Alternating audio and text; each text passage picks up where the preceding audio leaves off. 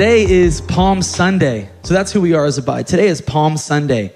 And on Palm Sunday, if you're like me, you have no idea what Palm Sunday is. It's the day that, we didn't do it this morning, but usually they hand you a palm leaf and you're like, I hope there's no bugs on this. And maybe the kids come in and sing a song about whatever.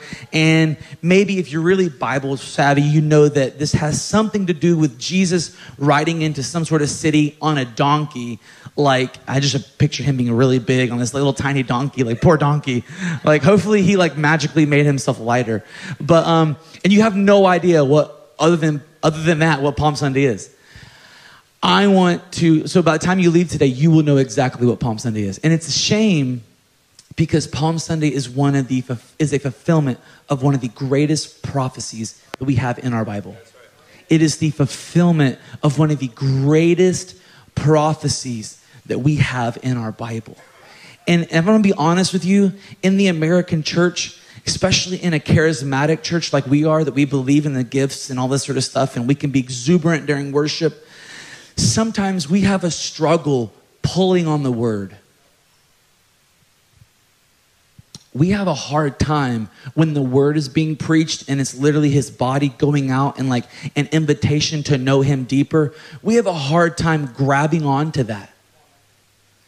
And the reason is because it's exactly like when you were a little kid and you tried a new food for the first time and you didn't like it and you're like, I don't really want more of that. It's because you were not used to eating it. And a lot of the reason why the American church doesn't really pull on the word in a message is because they're not eating it during the week. And that's not shame or condemnation. That's just a call up. Like, you're not eating it during the week. And so when it comes on a Sunday morning, you're like, I hope Sonny's doesn't get full. And like, you're just like waiting to get done. Amen? Oh, it must only be me and myself. Okay, sometimes. But no, like the Lord wants you to pull on this because this has the words of life in it. This is not just a cute book that we get to like talk about and preach from and yell at angry sinners or people from the left. Like this right here is life. This is life. You understand? And so today I want to awaken some hunger in you. I want to awaken some hunger.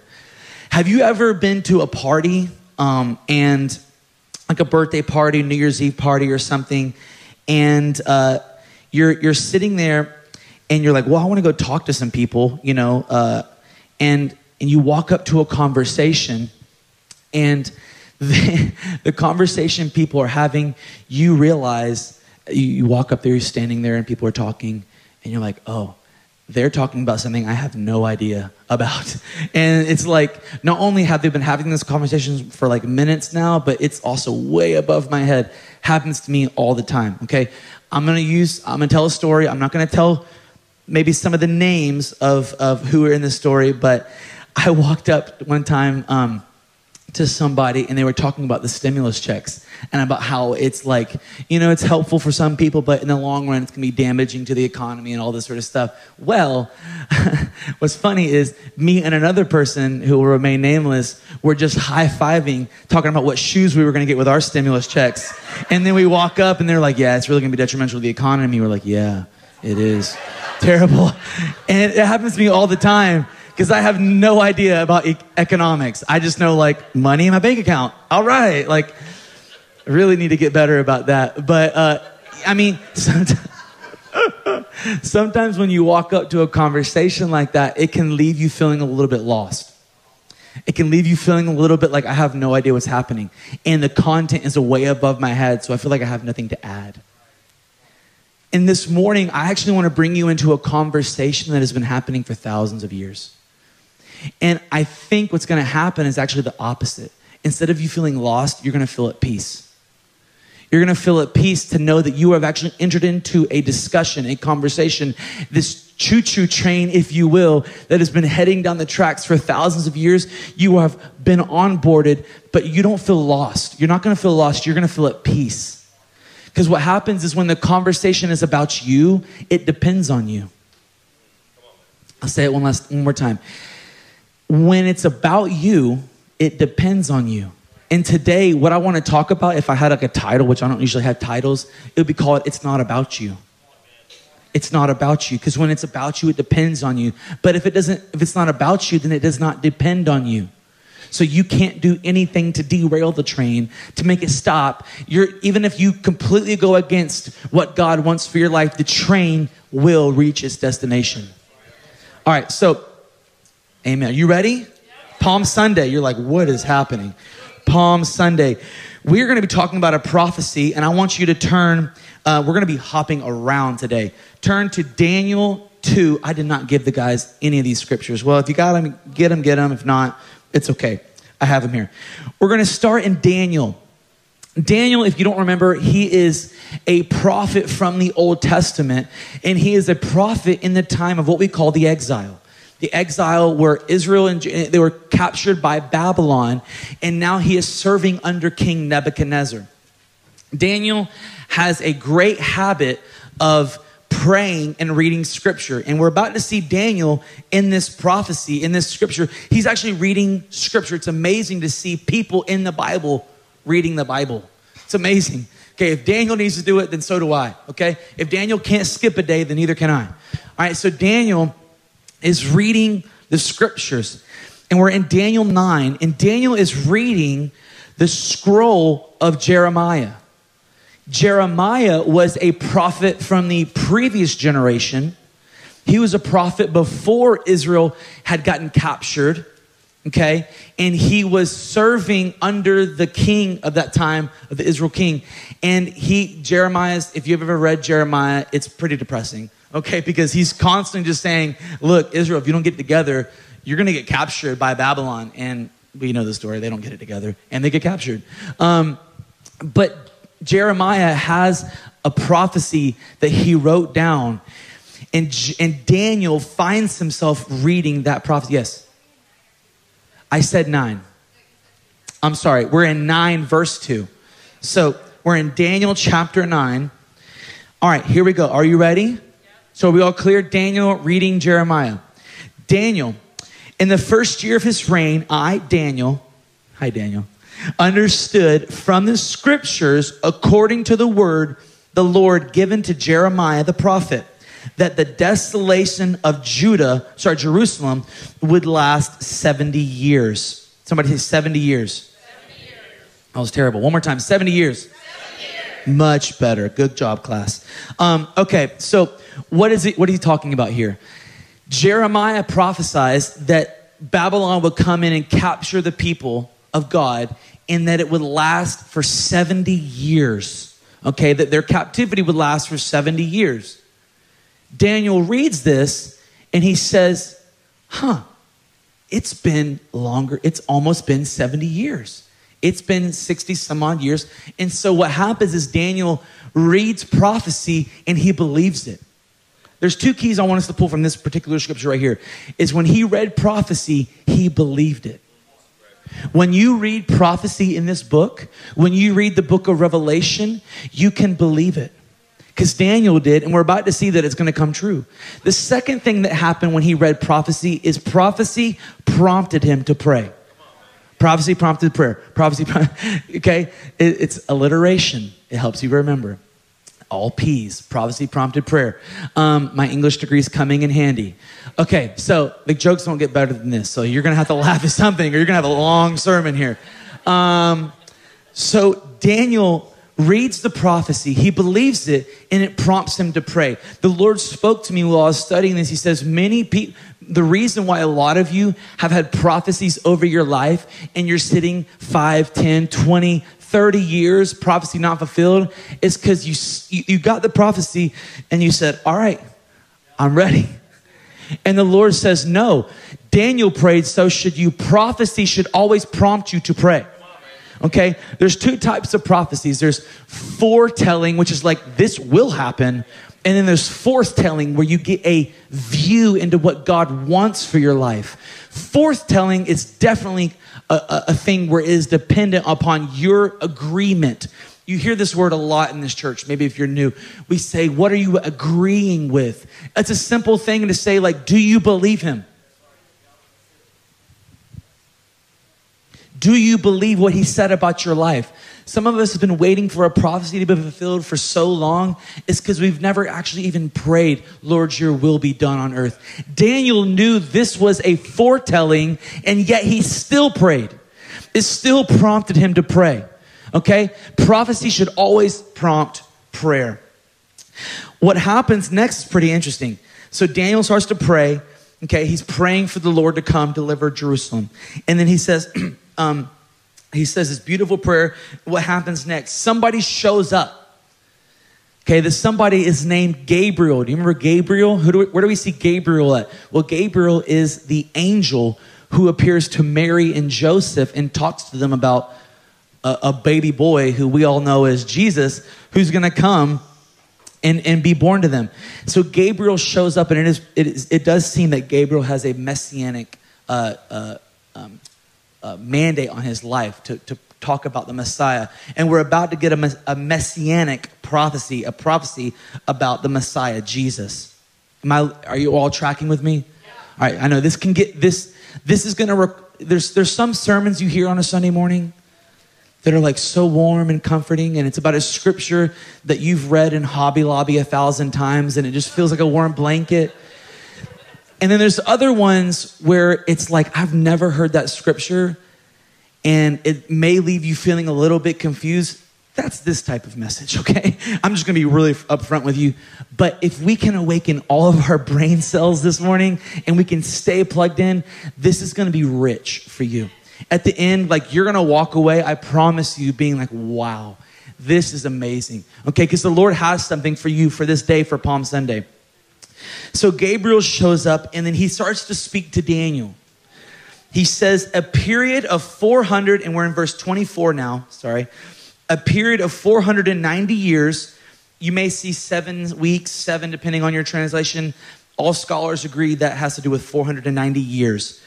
490 years has been decreed for your people and your holy city to finish their rebellion, to put an end to their sin, to atone for their guilt, and to bring an everlasting righteousness, to confirm the prophetic vision, and to anoint the most holy place. Now, there's some things that Gabriel tells Daniel is going to be put an end to sin, atone for guilt, an everlasting righteousness, confirm the prophetic vision, most holy place. Basically this utopia. Do you live in this utopia right now in your neighborhood? No, we don't, right? If you do, I'd love to move where you live. That'd be great. So we know that this is definitely something in the future. This is definitely when the Lord comes back. But he's about to give him, because this prophecy is twofold. This is when the Lord's return, but he's about to give him a prophecy about Jesus' first coming, okay? So we're all tracking. That was 490 years. And then he says this, now listen and understand. This is where we're really going to plug in today. 49 years plus 434 years. We're in verse 25 of chapter 9 here. 49 years plus 434 years will come to pass at the time the command is given to rebuild Jerusalem until a ruler, the anointed one, comes. Jerusalem will be rebuilt with the streets and strong defenses despite perilous times. You're like, I don't know what I just read. Let me help you. What Gabriel is saying is this. He says, Daniel, there's going to come a time that a decree is given to rebuild the city of Jerusalem, its streets, its defenses, and it's going to be done in perilous times. He said, as soon as that decree is given, you can count 49 plus, 434 years. So that's 49 plus 434, I have it written down, is 483 years. After the decree is given, this stopwatch or this time clock in heaven will start ticking down 483 years. At the end of the 483 years, the Messiah will come. Ooh, it's getting good. And so what do we do now? Well, we have to figure out, because what starts that clock? The decree to rebuild the city, right? You all look like you deer in the headlights. Okay, we're all tracking. This is good. Hold with me. Hold on. Maybe you feel like that little lizard that's holding on to your car as you drive down the street. Like, we're going to get there. Just grip with all your little claws you can, okay? We're going to get there. I'm a child, okay? So 483 years. We have to figure out when that time clock starts. And Gabriel gave us a clue. He said it's when the decree is given to rebuild the city, its streets, and its defenses, and it will be done in times of trouble. Does anybody know when this actually was fulfilled in history? It's in the time of Nehemiah. So if we look in Nehemiah, you don't have to go there, but this is important because this prophetic word has some qualifications to it. There has to be a decree. It has to rebuild the city, the streets, the walls, and it's going to be done in perilous times. Okay, at that point, 483 years, the clock will start.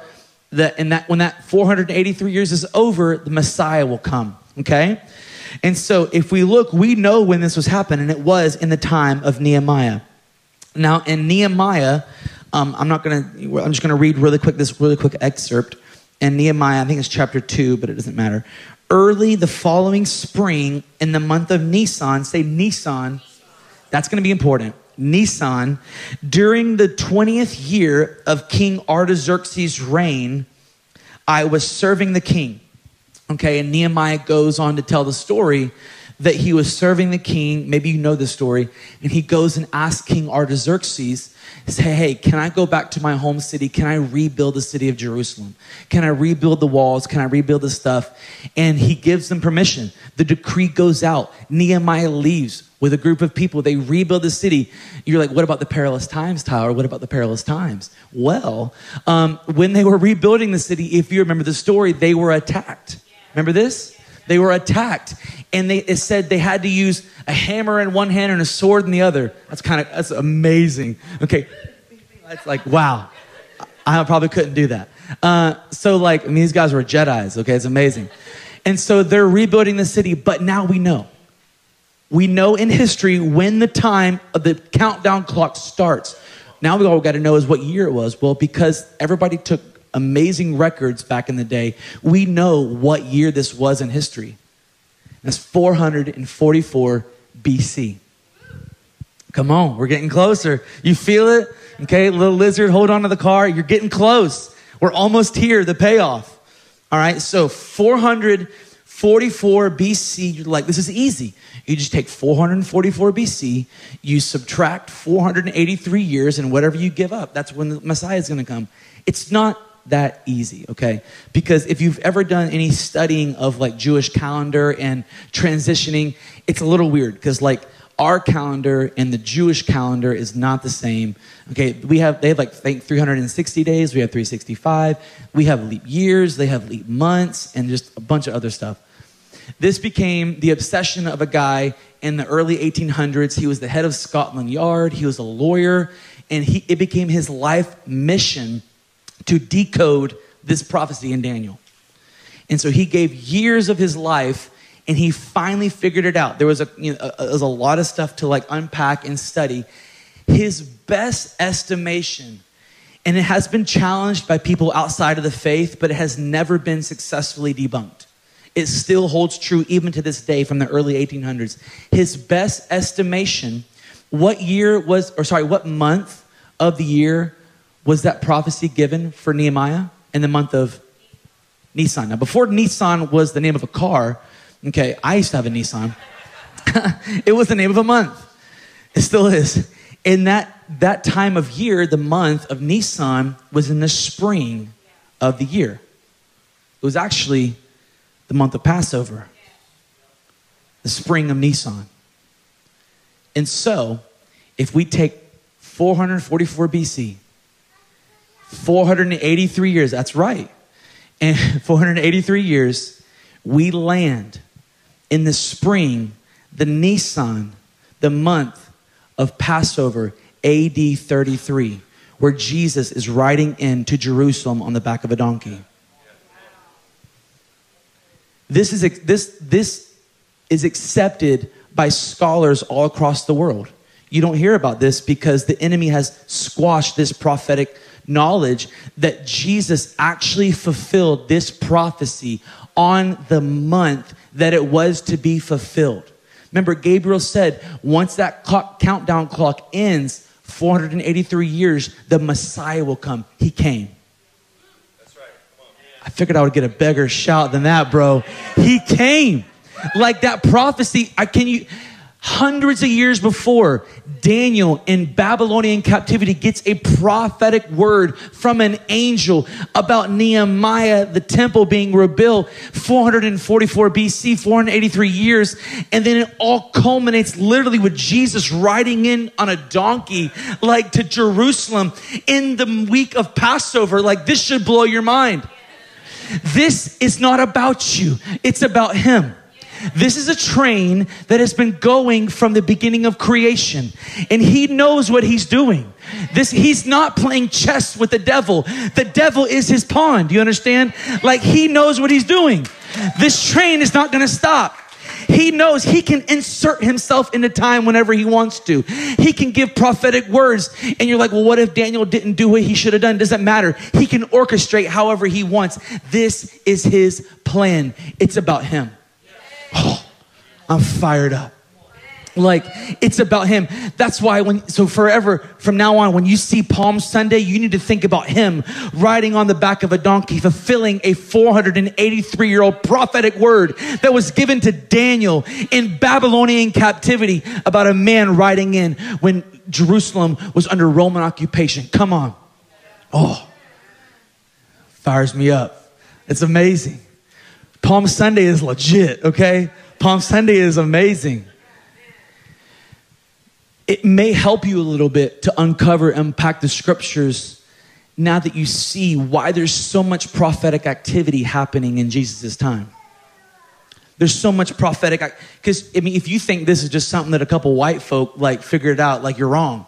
The Jewish people of that day, this was their life. The Messiah coming was their life. Like, they knew when he was going to come. You think they didn't decode Daniel? They didn't have to translate it to the English calendar. It was their calendar. They knew when that prophetic word was going to end in the month of Nisan. They knew what year it was going to end. And so that's why King Herod sends out this decree to kill all the baby boys, because he asks his people, he says, hey, when's that prophecy going to be fulfilled? The king, it's coming close. That's why wise men were coming into see Jerusalem or into Israel, because they knew that prophetic word given to Daniel hundreds of years ago by the God who split the Red Sea, because they knew all across the Middle East who the real God was. You read that in the Bible, and you actually see it in other manuscripts. They were looking for, like, it's happening. The countdown clock is ticking, ticking, ticking. He's coming. The king is coming. The Messiah is going to be here. That's why when John the Baptist is out in the wilderness, they say, hey, are you Elisha? Because they're looking for him. Everybody's like, it's going to be any day now. Yeah. Imagine Passover week for a Jewish person is like Super Bowl, okay? This is like the big show, all right? And what would happen is many people all across the Middle East would come into Jerusalem. They would come to Jerusalem for, like, think about it like Mecca. They would just come to, like, the holy city to celebrate Passover with relatives, friends, and families and stuff. And so the city would swell. There would be like a huge amount of people there. Imagine being a Jewish person sitting down to table, like talking to your friends and family. You haven't seen them for a year. And they're like, have you heard? There's this man in Galilee. He heals people. I heard he raised somebody from the dead. He talks about a kingdom coming at hand. He defies the religious leader. He speaks with authority. Have you heard? He has a crowd of people, multitudes that follow him. I heard he multiplied bread and fish to feed thousands of people. Could you imagine? This is buzzing the city. It culminates with the man himself, Yeshua, riding on the back of a donkey. And the people lose their minds. They're thinking, finally, the man of our dreams, the man we've been waiting for, he is here. The Messiah has come. That's why they're screaming, Hosanna, Hosanna, glory to God in the highest. Like, they're saying, like, you are here, Messiah. Hosanna is a very messianic term, which means save us now. Save us now, Hosanna. They're screaming, they're laying clothes down, palm branches down so that he doesn't have to walk. This is a symbol in the Middle East about like royalty and people who were high up, that they would walk on people's clothes and palm branches because they are like fully convinced he is their savior. He ticks all the boxes. The problem is the same people, we know this, and this is probably the Palm Sunday message you've heard. The same people who were saying, Hosanna, Hosanna, a week later would say, crucify him, crucify him. So we have to ask ourselves, what happens in this span of a week for those people to totally shift their hearts from Hosanna, save us now, to crucify him, you blasphemer. They made it about them. They made that prophecy about them. You've heard this before, that the Jewish people of that day, they were expecting a political ruler to come and to break off oppression and to like, you get that. You've heard that, right? Right? Yeah. So that's what they were wanting. They were wanting a political David. Remember David, who was a warrior? He like killed Goliath, did all the cool stuff. They wanted him. They wanted a Davidic person to come in, break the oppression, reestablish Israel, join Israel and Judah. Like, it's going to be great. But Jesus comes in and they're like, it's time. That's why Jesus, through his entire ministry, is like, hey, you'll read this in your Bible. He'll say, hey, don't say anything to anybody. He'll heal somebody. Don't say something. Because he knows this is in the hearts of the people. And he knows that if it gets too out of hand, they will expect something and then they'll uprise and it could be bad. Uprising, revolt. Romans don't really like that, okay? And so he comes in and they're expecting something from him. They have this promise. Track with me here. They had this promise from the Lord about them and him. And they are expecting it to look a certain way. They have put their own parameters, if you will, around that promise. And what it's going to look like, what it's going to feel like, how it's going to affect them. And when the promise comes, they are like, whoa, they're crazy. It's amazing. How many times have the Lord given you a promise and you have been like, A to the men, like, come on, I'm ready for that prophetic word. I'll be honest, the Lord gave my wife and I something like that. I'm going to be really real with you because I don't want you to be real if I'm not real. When we moved here, we were like, wow, we were so excited. So excited. Like, I'll do anything. I'll live anywhere. I'll do whatever. We had a great job at a great church somewhere else in Florida. And the Lord told us to move here in faith, it was definitely a financial leap of faith. But in that moment, we were like, yes, that's going to be amazing. I'm so excited. We felt the bubbliness. I was probably laying clothes down and palm branches down for the promise. Okay. Amen. Are you alive? All right, cool. We were excited. And then we got here and it was amazing. God's doing all this sort of stuff. But over time, what I had realized is that, and my wife and I were dialoguing about this a couple of days ago, that we had actually begun to put parameters around that promise. That we said, yeah, Lord, we're going to do this and we're going to sacrifice, but eventually it's going to look like this. Things are going to shift and you're going to do that. And then what happens when that doesn't happen? The people put parameters around what the Messiah is going to look like. One of the stories you've heard so often is Jesus in front of the temple. And somebody comes up to him and says, hey, Jesus. He's like, yo. Maybe he said that. And he goes, should we pay taxes to Caesar? You better believe everybody perked up. Because remember, they're wanting him to overthrow Rome. And so they're like, oh, it's about to happen. Like, Jesus is about to calm down on the Romans. He's going to be like, okay, pay taxes for now, but you just wait. Meet me in the alley after tonight. Okay, we're going to do this thing or whatever. They're expecting him to be like that, right? Because this is the parameters they put around him. What happens though? Jesus says, hand me that coin. He says, whose face is on this? He's like, Caesar's is. He says, I always picture he flicks it back to him. Such a G. Big G, God. Okay. He flicks it back to him. He says, render to Caesar what is Caesar's and God's what is God's. You better believe that sucked the air out of the room. And people are like, you told me he was going to be Messiah. What is that? What is that? Like, he sounds like he's in cahoots with Caesar himself. The parameters that they put around the messianic promise were being shifted. What happens in your life, what happened to me, is I put parameters around a promise he gave me. And when it didn't fulfill the parameters that I wanted it to fulfill, when it didn't look, feel, taste, whatever, smell like I wanted it to be like, I have an opportunity at that moment to now say death to what you said, Jesus. Sometimes God's going to give you a promise in your life.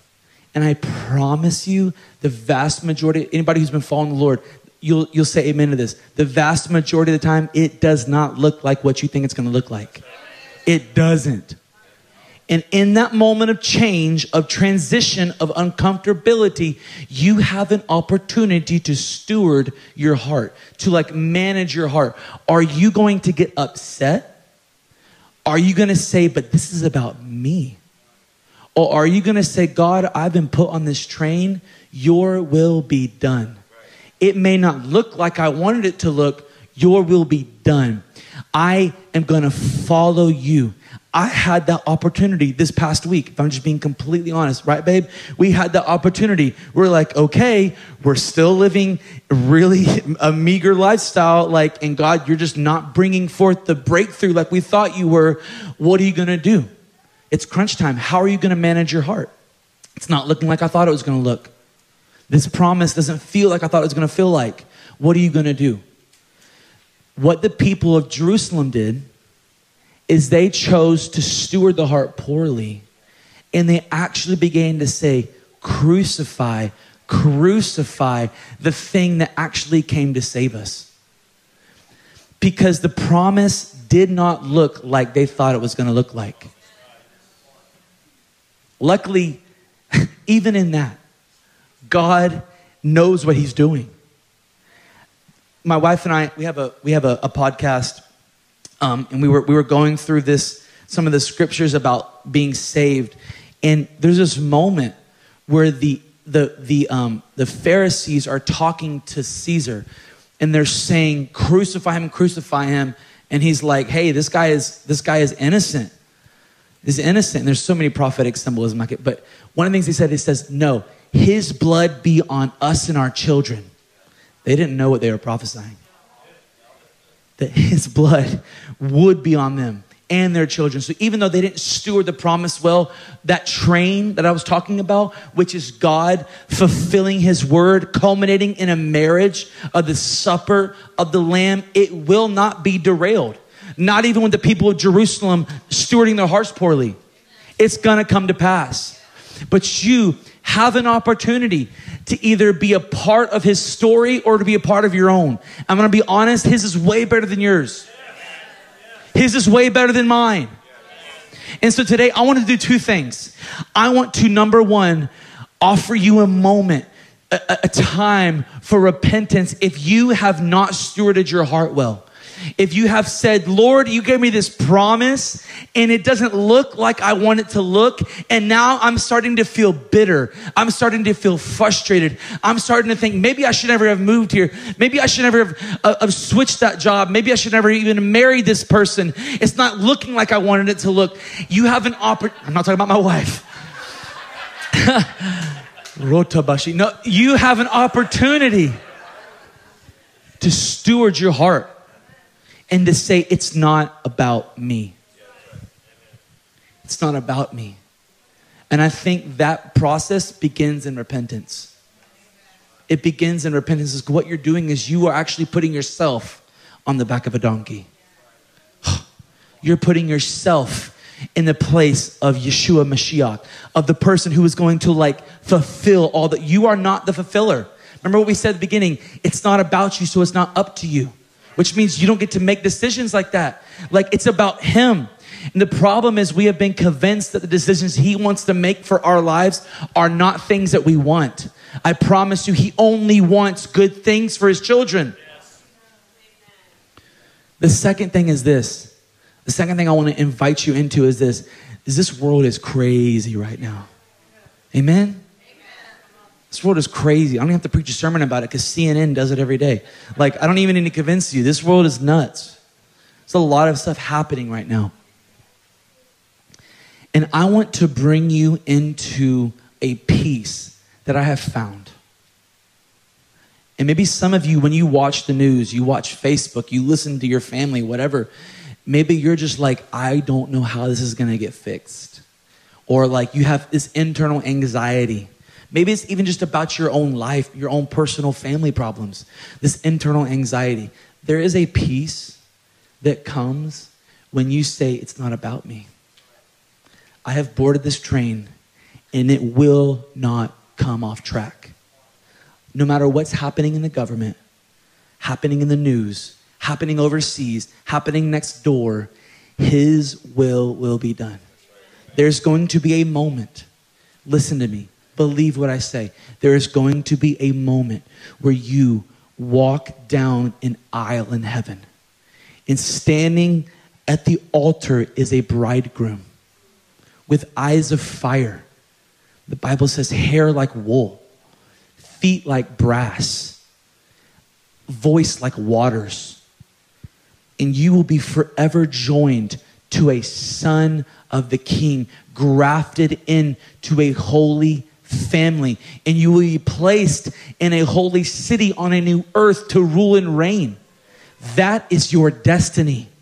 So when you think about that, in light of political stuff or just financial stuff or your 401k not looking like you want it to, it's like, oh, it doesn't really matter. It doesn't really matter. And there's a peace that comes when you realize that you have entered into a conversation that has been going on a lot longer than you've been here and will continue to go on a lot longer after you leave. And the content is way above your head. There's a peace that comes when you say, I'm just happy to be here, okay? Like, I'm just lucky to be here, right? Like, the lagoon made it in, okay? Amen. Can you stand?